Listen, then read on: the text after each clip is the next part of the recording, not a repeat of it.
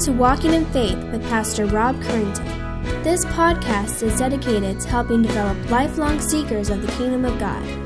Each week, Pastor Rob helps bring God's message for living to those seeking a richer and more Christ-filled life. Now let's join Pastor Rob as he shares this week's message.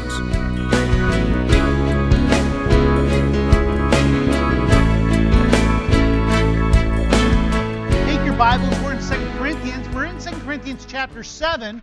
But to begin, I actually want you to turn to 2 Corinthians chapter 2 for just a moment.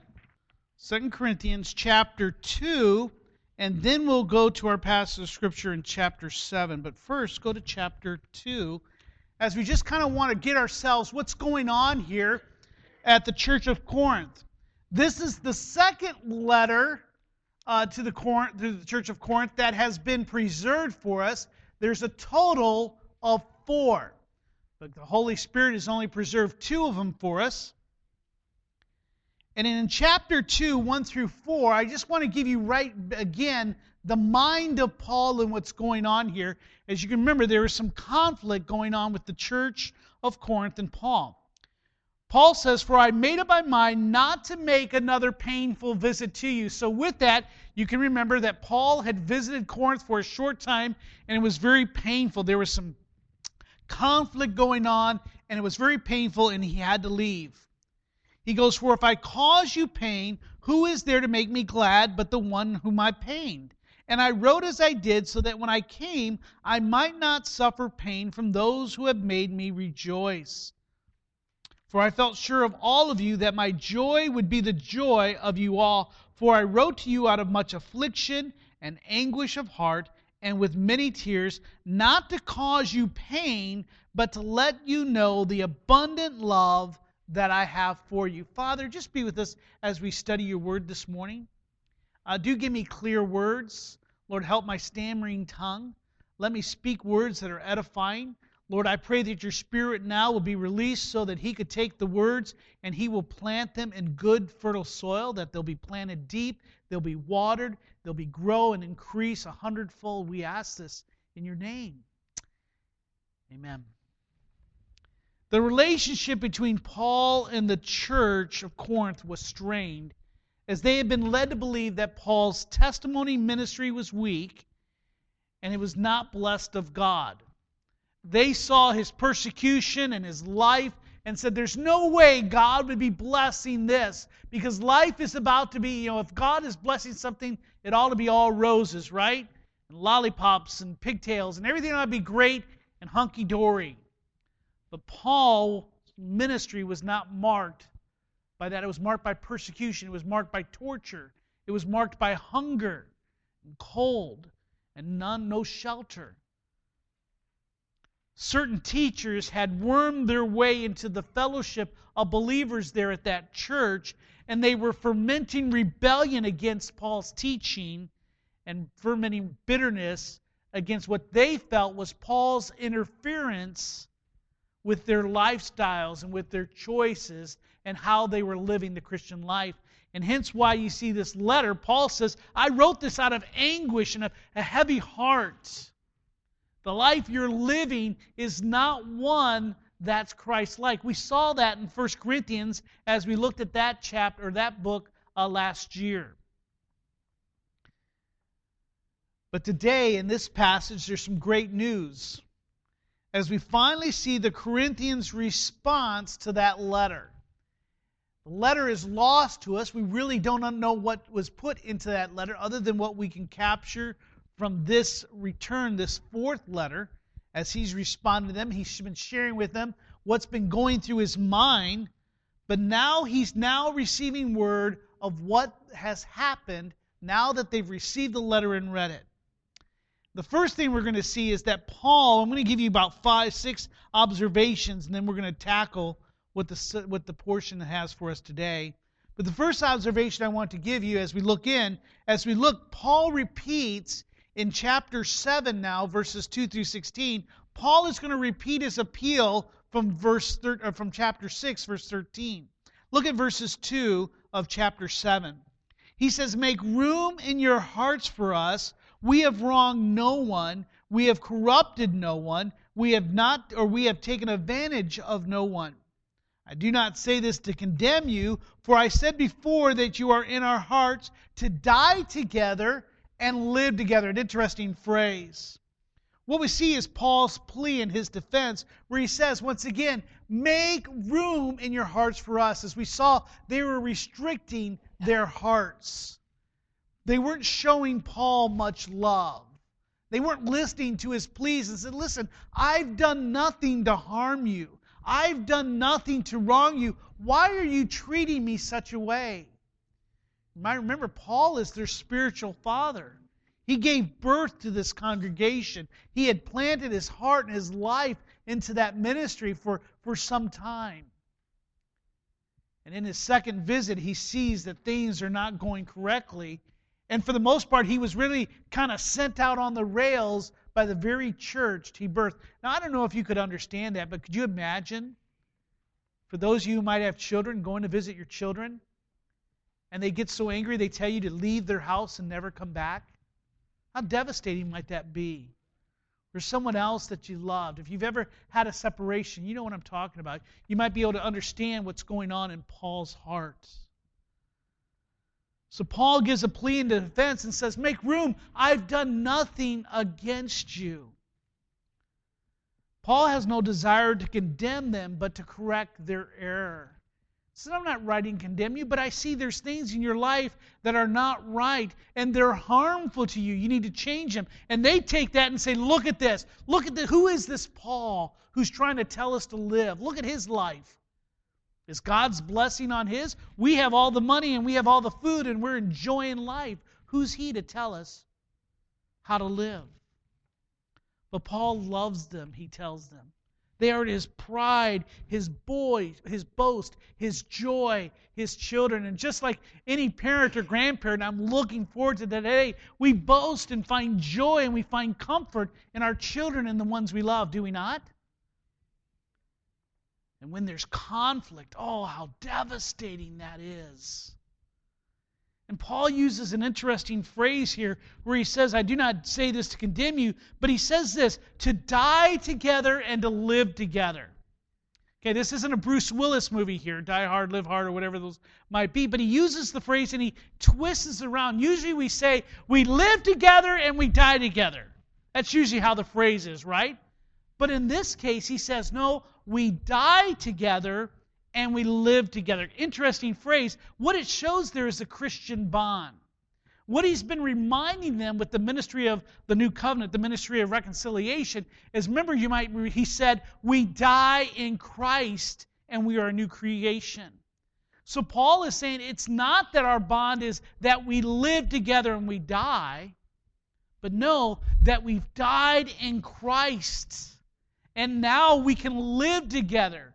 As he says, we are a new creation. Old things have passed away. Behold, all things have become new. And if you've died in Christ, we should now live together. There's a bond that cannot be broken. So an interesting phrase. So even for you and I, if you're here this morning and you profess Christ, there's been a time when you've repented from dead works and you've turned and put your trust in the works of Christ. And you recognize that you can now be made right with God because of what Christ has done for you on your behalf. You today have died. And if you've done that, our bond is actually stronger than the bond of blood or the bond of employment or collegiate type things and sports. We have a bond where the Bible says that we cannot be snatched away.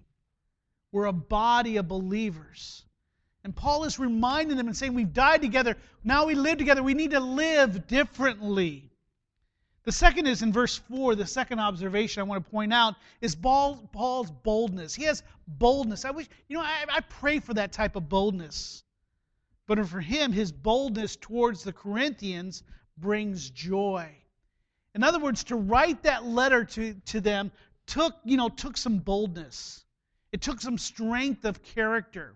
For most of us, if we would have been taken off the rails and said, get out of here, there's nothing that we want, we don't desire you. For most of us, what would we do? Wash our hands and walk away. Have we never ever done that? There comes to a time that sometimes we do that. For Paul says, no, there's a boldness. I'm trying to bring you joy. Verse 4, he says, I'm acting with great boldness towards you. I've wrote to you. I'm bringing these things up because I need to. He says, I have great pride in you. I am filled with comfort in all of our afflictions. I am overjoyed overflowing with joy. Now that's a weird statement to say in the midst of conflict. But what Paul is realizing is that his boldness towards them is bringing joy to him. It's bringing comfort. Why? Because he knows that it's the right thing to do. In other words, sometimes Paul is saying here, we must confront sin regardless of the circumstances. Regardless of the consequences, we need to confront sin. We need to confront error. He says, you should have brought me joy in chapter 2. We just read that a moment ago. But now they are finally to begin to bring him his joy as he's about to hear the response from his letter. And that's where we come to the third point in verses 5 through 7, where Paul's or Titus's arrival comforts Paul in his affliction. Look at this, verse 5. For he says, for even when we came into Macedonia, our bodies had no rest, but we were afflicted at every turn, fighting without and fear within. Now take your Bibles real quick. Now you've got that. Turn back real quickly to chapter 2 once again. And I want you to go for verse 12 because verse 5 here is picking up from chapter 2, verses 12 through 13. So as we bring that in mind, let's look what's happening here to Paul. Paul writes, when I came to Troas to preach the gospel of Christ, even though there was a door open for me in the Lord, my spirit was not at rest because I did not find my brother Titus there.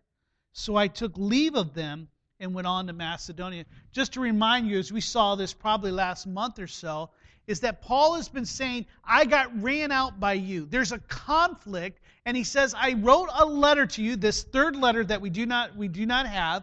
He says, I write this letter, and we see that it's kind of a very bold, very correcting letter to them.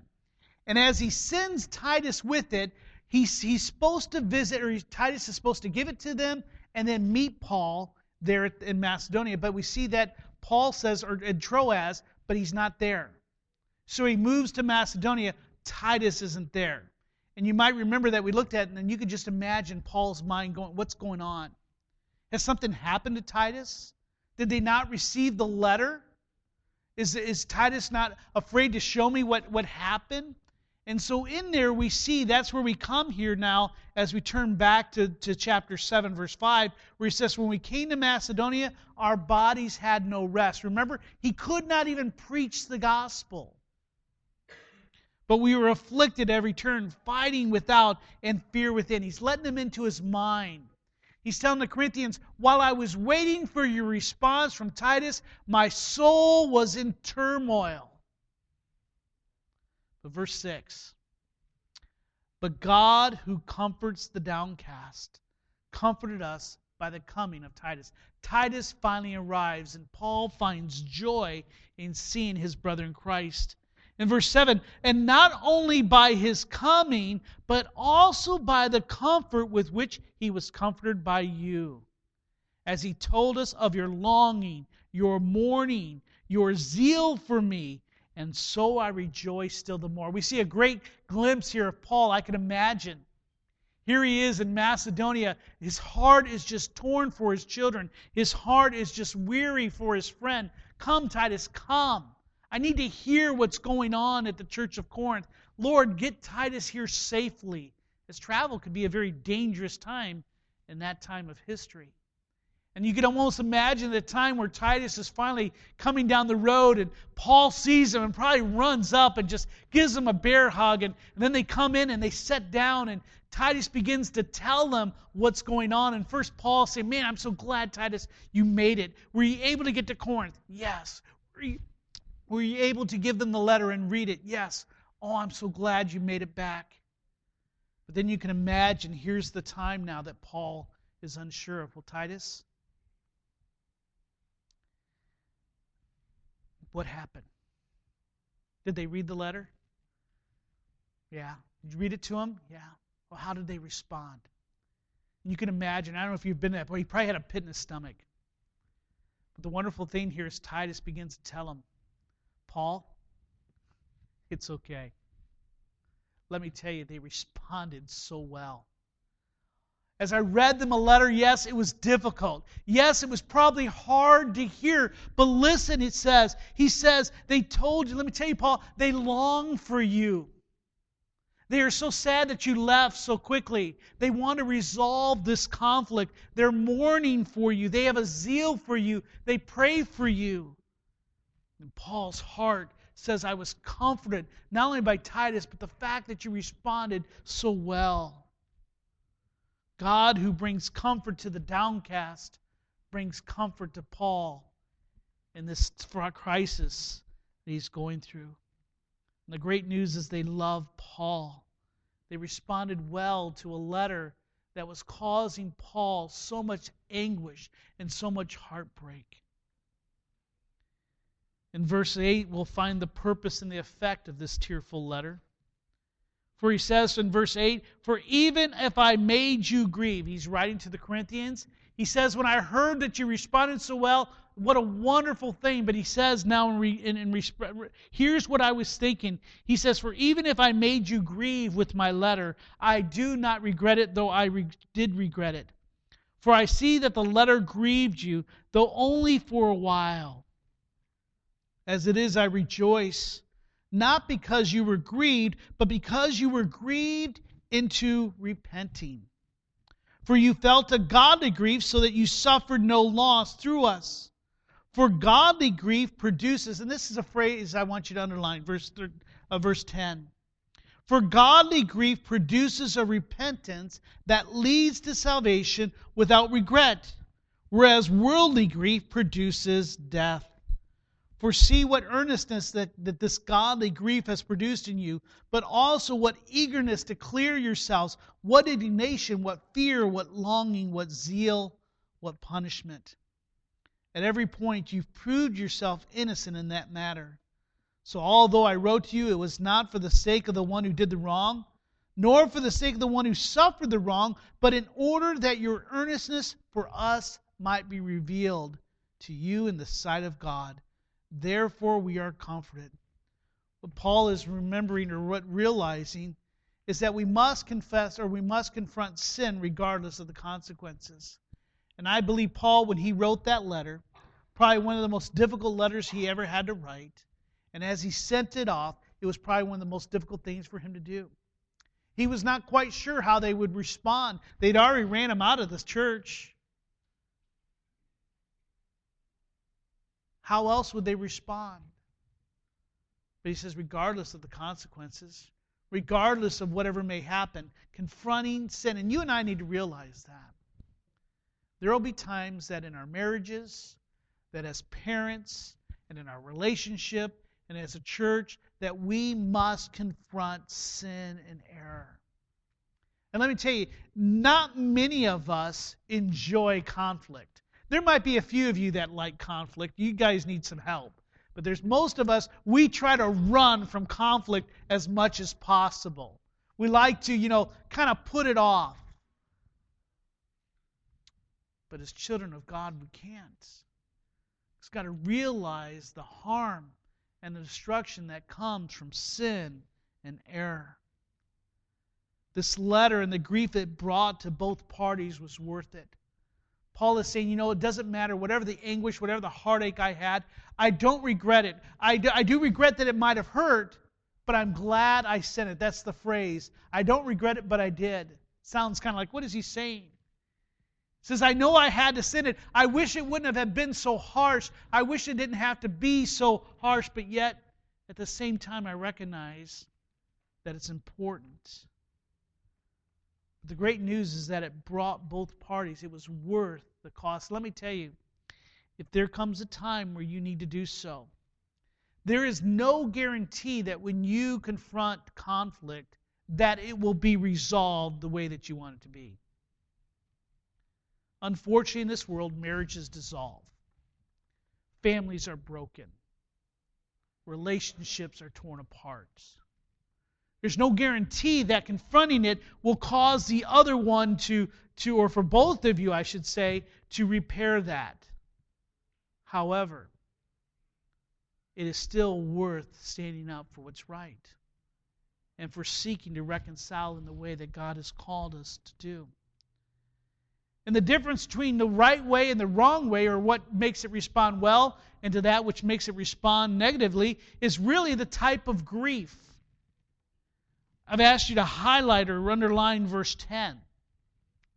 For he says, for godly grief produces a repentance that leads to salvation without regret, whereas worldly grief produces death. So there are two different types of grief here. There is a godly grief that leads to life, and there's a worldly grief that produces death. In this case, they felt a godly grief. I want to take a few moments and give you an example of worldly grief. If you have your Bibles, turn to the last book of the Bible. And that's the book of Revelation. The book of Revelation, chapter 18, we get a very good glimpse of worldly grief. In chapter 18, John the Apostle is writing, and we're getting a glimpse into the future here. And we see that the world system, what here is called Babylon, is fallen. And we see that all the nations have drunk the wine of the passions of her immorality. The kings have committed immorality with her. And we hear God's word saying, come on among your people. So we see a destruction. But in verse 9, we're going to see the world's reaction to God's judgment on that system. Look at verse 9. And the kings, well, look at verse 8. For this reason her plagues will come in a single day, death and mourning and famine, and she will burn up with fire, for mighty is the Lord God who has judged her. Now let's see what God's judgment has brought. And the kings of the earth who committed sexual immorality and lived in luxury with her will weep and wail over her when they see the smoke of her burning. There will be a grief. But what type of grief? Is it going to be a godly grief that leads to repentance, that leads to life, or will it be a worldly grief that leads to destruction? We see this, I'm sorry, I'm not being able to see very well here.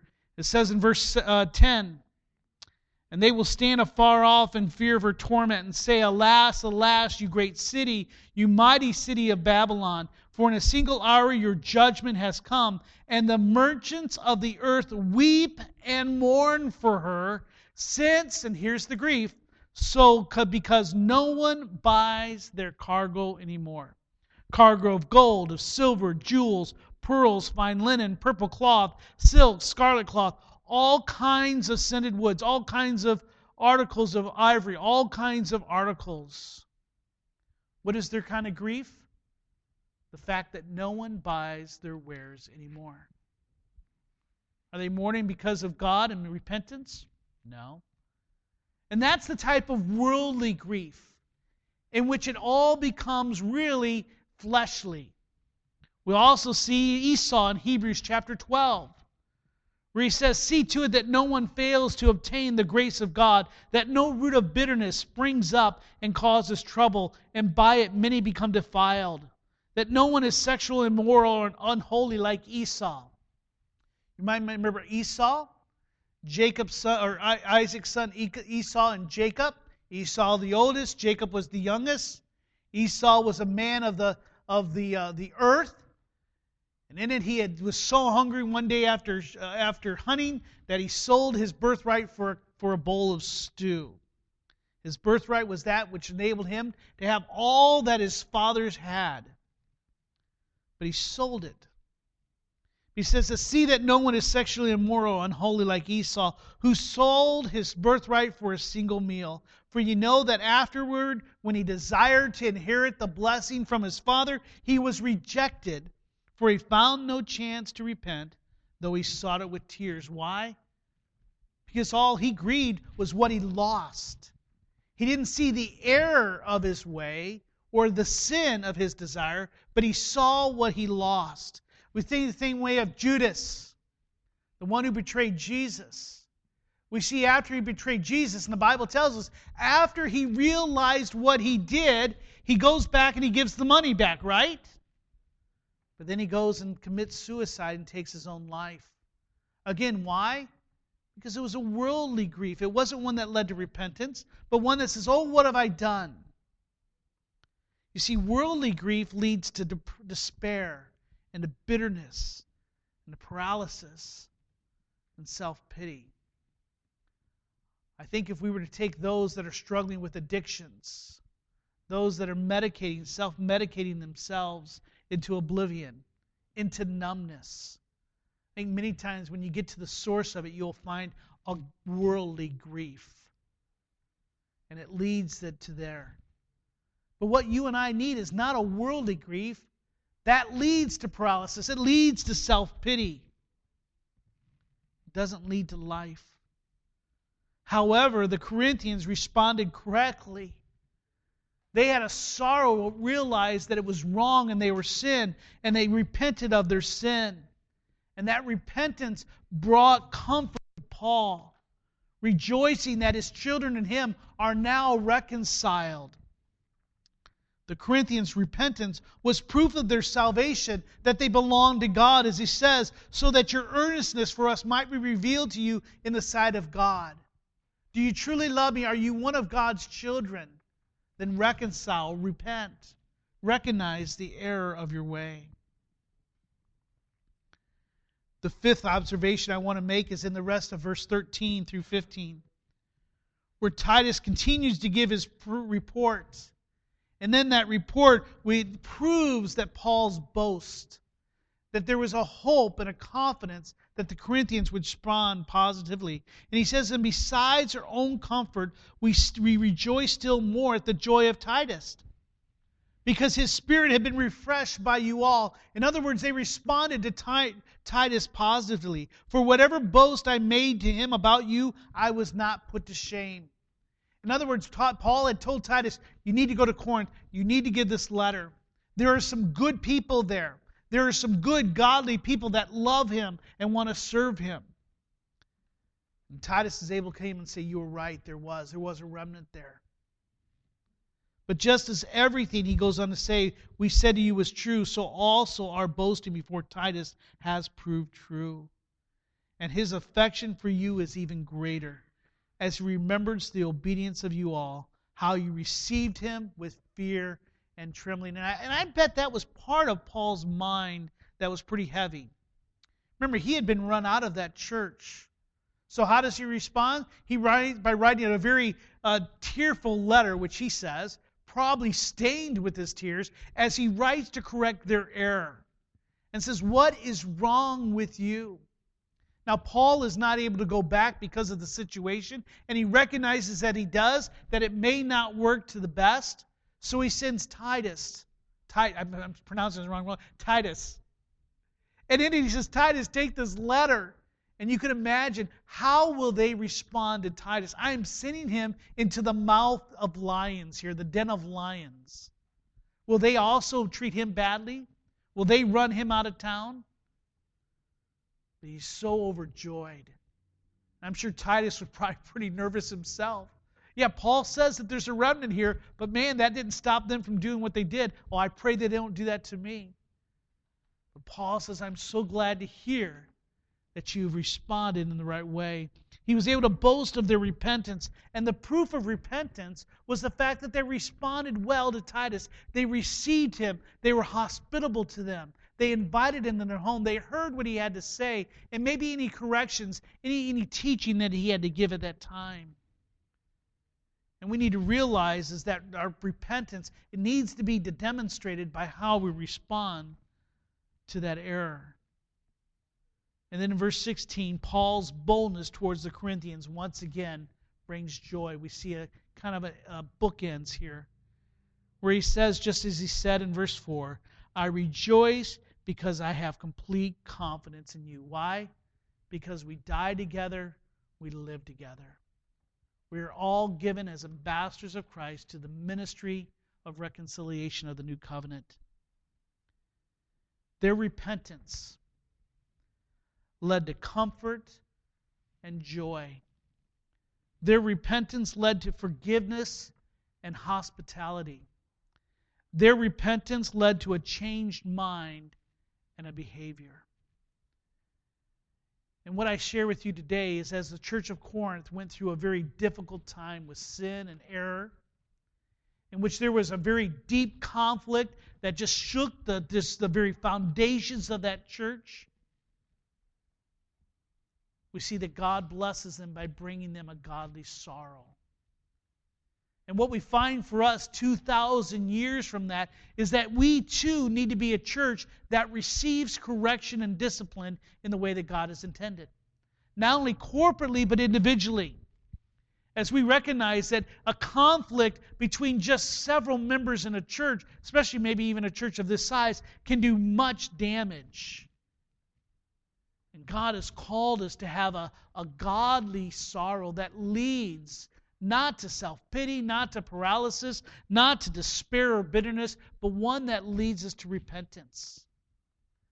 Now, usually when you and I think of repentance, we think of repentance as something that just happens when we get saved. And that's true. We need to repent of dead works and turn and put our trust in Christ. But what Paul is saying is repentance here is an ongoing condition. It's a heart set. It's a heart attitude.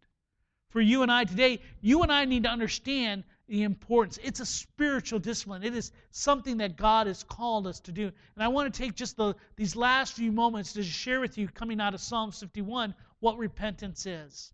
If you're taking notes, I just want to give you a quick definition. It's by Wayne Grudem. I think it's a good definition. One, you could say it's just a changed behavior or a changed mind. But he writes that repentance is a heartfelt sorrow for sin. In other words, it's not a sorry. It's not, oh, yeah, it's too bad. I wish I wouldn't have done that. But it's a heartfelt sorrow for sin. It's a renouncing of that sin and a sincere commitment to forsake it and walk in obedience to Christ. In other words, there's something about it that says it's not just a changed mind, but it's a changed behavior. Just as in Matthew chapter 3, verses 7 through 10, John the Baptist, as he was preaching, preparing the way for Jesus, he talks to the Pharisees. He says, you brood of vipers, you wicked generation, bear fruit in with your repentance. If you truly have a godly sorrow, then you must bear fruit. Now, praise God, the Corinthians did. They were a very carnal, very fleshly church. There are some elements in that church that were very damaging and very damaging to the testimony and to the ministry that Christ had gave them. But praise God, there was repentance. And so with that, we need to recognize that Christ has called us to live a life of repentance. And that repentance is shown by a changed mind and a changed behavior. And what I'd like to do real quickly is I want to give you 5 marks of repentance. How do you know what repentance is? How do you know if it's just worldly grief and godly grief? And I'll have to tell you, if we're honest, sometimes we've been more godly grief than godly grief. Any of you else, you don't have to raise your hand or tell me, but do you challenge that yourself? Do you struggle with that sometimes? Am I truly repenting, or am I just sorry for what I did? The Bible calls us to a godly sorrow. So here's 5 ways that you can mark whether or not you have true repentance. The first one is true repentance begins with a knowledge of sin. True repentance begins with a knowledge of sin. So you could just say it's a knowledge of sin. If you're taking notes. True repentance begins with the knowledge of sin. We see that in Psalms 51. If you want to take your Bible to Psalms 51 or open up your scripture reading, Song and Scripture, you'll see those verses very quickly. True repentance begins with the knowledge of sin. As David says, "For I know my transgressions, and my sin is ever before me." I recognize that I have sinned, and I understand what that sin is. We also see that true repentance produces sorrow for sin. Look at in Psalms 51, look at the first two verses. As he says, "Have mercy on me, O God, according to your steadfast love, according to your abundant mercy, blot out my transgression, wash me thoroughly from my iniquity, and cleanse me from my sin." Not only does it give us a knowledge of our sin, but there's a sorrow. We see it for what it is. It brings something in our heart that just tears at us. Worldly grief is going to be one that just brings into what I lost, or what might be the punishment. But a sorrow of grief is a sorrow that comes in the heart and says, "Lord, just wash me, clean me." Thirdly, true repentance produces confession of sin. That's the third mark. Confession of sin. Look at verse 4 of Psalms 51. He says, "Against you, and you only have I sinned and done what is evil in your sight, so that you may be justified in your words and blameless in your judgment." In other words, it's not one that makes confession. David doesn't say, "Listen, Nathan," when Nathan came to him and said, "You've done wrong." He doesn't say, "Well, listen, she should not have been bathing naked up on the roof. She shouldn't be doing that. And you know what? She shouldn't have came to me when I called her. You know, I'm the king. I know I have the power of life or death, but you know what? It's really not my fault." Or, "Hey, you know what? I'm the king. I can do whatever I want." He recognizes that even though he sinned against Bathsheba by not protecting her. He killed her husband. He recognizes that sin at its most intimate level is a sin of rebellion against God. You and I need to realize that. Sorrow, worldly sorrow, is one in which, I wish I wouldn't have hurt that person, or I wish I wouldn't have done that to myself. Now I feel bad for me. But a godly sorrow is one that recognizes what sin is, it confesses it, it agrees with it. Confession just means I agree with God. For most of us, we don't agree with God or their sin. We try to justify it, we try to talk our way out of it. But David recognized that I deserve God's judgment. The fourth mark of repentance, it produces a breaking off from sin. Verse 10, he says, "Create in me a clean heart, O God, renew a right spirit within me." In other words, God, change my desires. Change the things that I crave. Lord, help me with these struggles that I have. Give me a different heart, Father. Change them within me. And oh, how He would do that, I pray. There are many times we may have to struggle with that sin for our whole lives.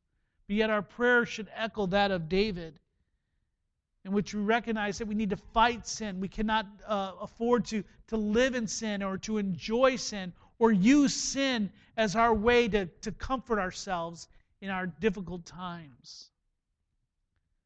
Then the fifth is true repentance produces a deep hatred for sin. Not only have a knowledge of sin or a sorrow for sin, a confession of sin and breaking off, but also a deep hatred. Look at verses 13 and 14. He says, "Then I will teach transgressors your ways, and sinners will return to you. Deliver me from blood guiltlessness, O God of my salvation, and my tongue will sing aloud of your righteousness."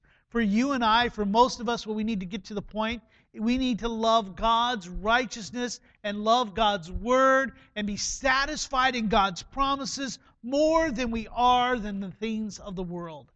For that's what sin is. When you fall to sin, what you're saying is, I am more satisfied with this sin than I am with God's gift.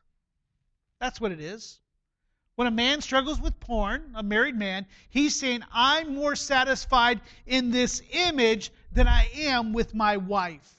When you're saying that you're struggling with drinking, you're saying, I'd rather have drunkenness than be sober and be with the Holy Spirit. That's what sin is. It's saying, I'd rather be satisfied in the things of the world than in the promises of God. We need to see sin for what it is. But before we go and end with repentance, you and I need to understand that repentance is not something that you and I can conjure up in ourselves. Esau could not find it, even though he sought it with tears. Judas could not find it, even though he gave back the blood money and says, I want nothing to do with this. Repentance is actually like faith, a gift from God. 2 Timothy, write this down so you can look at it later, or you can turn to it real quickly. 2 Timothy chapter 2. We'll just turn to it real quick. 2 Timothy chapter 2.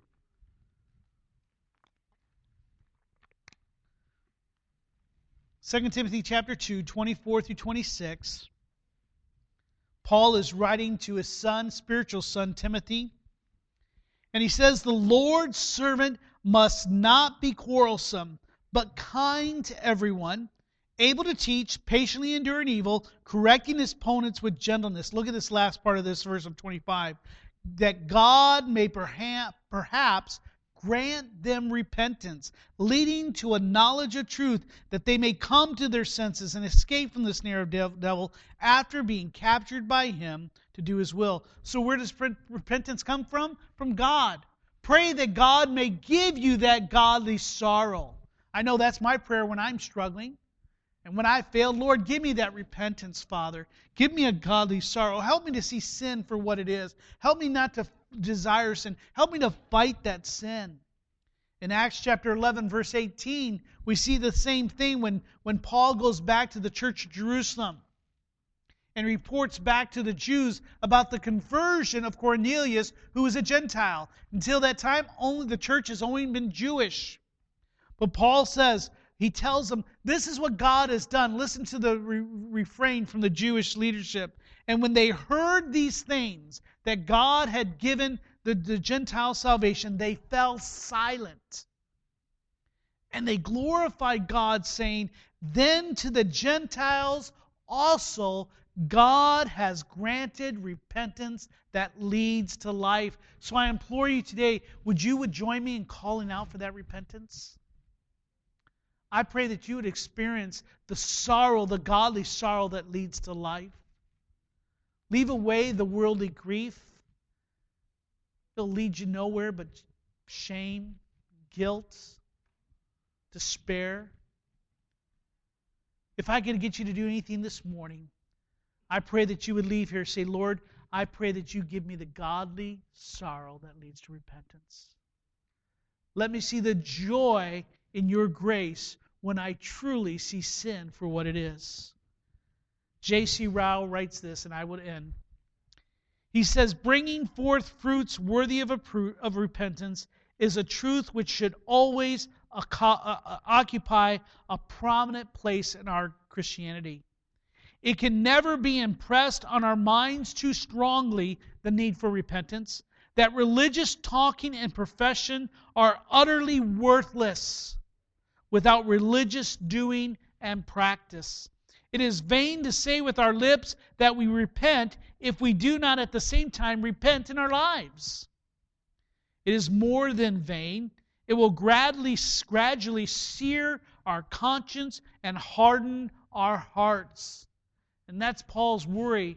I think he was concerned that they had hardened their hearts and seared their conscience. And as your pastor, I pray that we not do that ourselves. Be warned, do not let that happen to your hearts. To say that we are sorry for our sin is mere hypocrisy unless we show that we are really sorry for them by giving them up. Doing is the very life of repentance.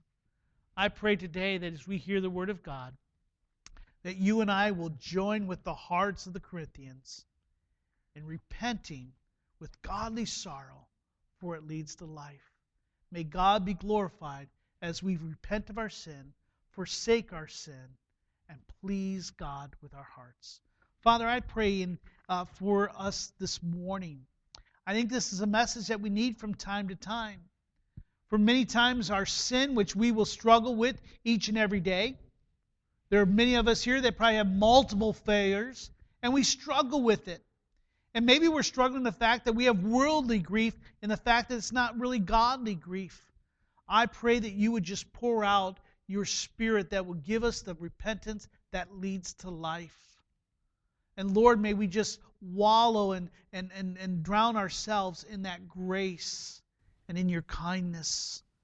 And may your repentance, Lord, lead us to live a life that's pleasing to you. Give us the strength to follow through and produce the fruits of repentance. In the name of your Son, Jesus, we pray. Amen. We hope you have enjoyed this week's Walking in Faith podcast. We encourage you to share this podcast with others in order to help spread God's message to all those in need. If you have any questions or comments, we would love to hear from you. Email us at walkinginfaith@orangevilla.org. You can help us spread this podcast by writing a review at iTunes. And don't forget to visit us online at orangevilla.org. There you will find more information about our ministry, as well as share your thoughts, submit prayer requests, and find out how you can help others to grow in God's love. Until next week, may God bless you in everything you do.